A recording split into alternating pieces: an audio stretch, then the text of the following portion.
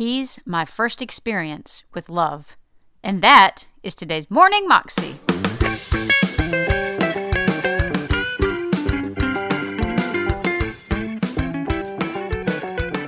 Welcome to the Morning Moxie Show. I am your host, Alicia Sharp, and today we have another testimony as part of Testimony Week, and it's another Bethel testimony.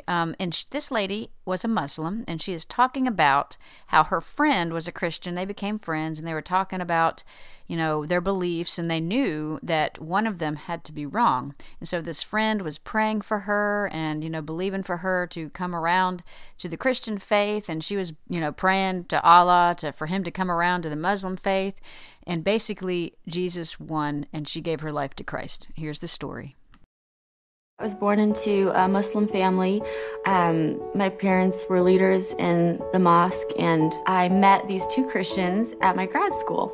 We just realized, okay, we definitely are both very strong in our faiths, but we can't both be right. We can both be wrong. Like, logically in my mind, it's like, okay, we can both be wrong about Jesus for sure, but we can't both be right.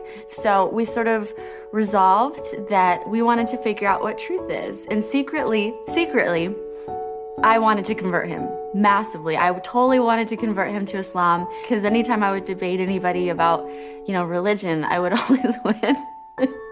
And so he gave me a Bible, I gave him a Quran, and we started to just sort of do our own research. And I would come with my bullet points and he would come with his.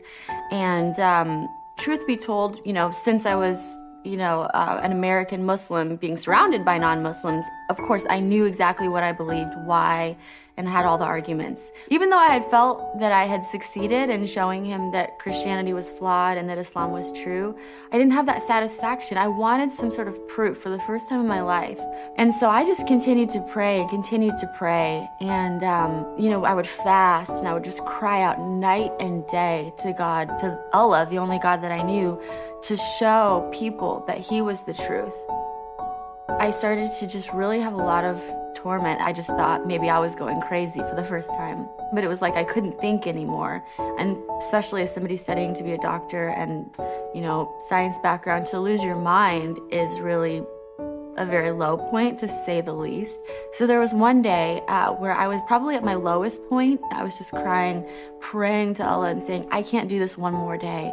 And that same day, I got a text message from my friend. He had been praying for me all along, and his church actually had been praying too down south. And his pastor actually had brought had typed up bullet points from the book by Lee Strobel called The Case for Christ. And so because I was at such a low point at that point, I was like, I'll read anything. Why not? It gave so much significant proof for the historicity of the cross and resurrection. And I started to read the Bible again. I was reading it as though it actually could have happened. And I just remember thinking, oh my gosh, this is beautiful. And then I called somebody that I knew who was a Christian. She said, why don't you just ask Jesus to come into your heart? If you're wondering and curious, you have nothing to lose. And, little did she know, if a Muslim asks Jesus into their heart, it's hell for eternity. No coming back. You cannot come back from that. So I just looked up at the heavens and I said, Allah, I don't know who you are. Allah, I don't know what's real. Whoever you are, though, I want to give my life to you. If you're Jesus, you can come into my heart. The next morning I woke up and all the torment was gone.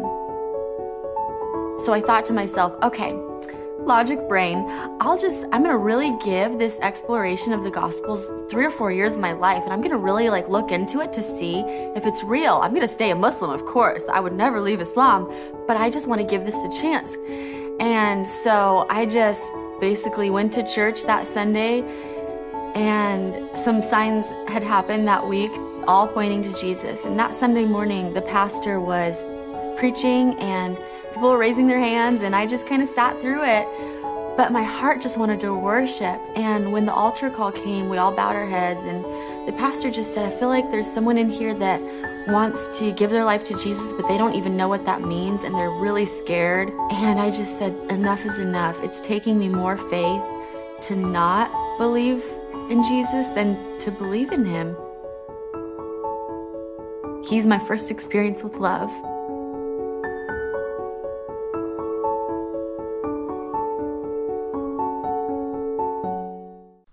That was a Bethel testimony, and you can find that on YouTube if you search under My First Experience with Love. You can also find out more information about Bethel and their ministry at their website, ibethel.org. That is all I have for you today. I hope you have an amazing day today and that you believe God for great big things for your life, because nothing is impossible with Him. Have a great day. God bless.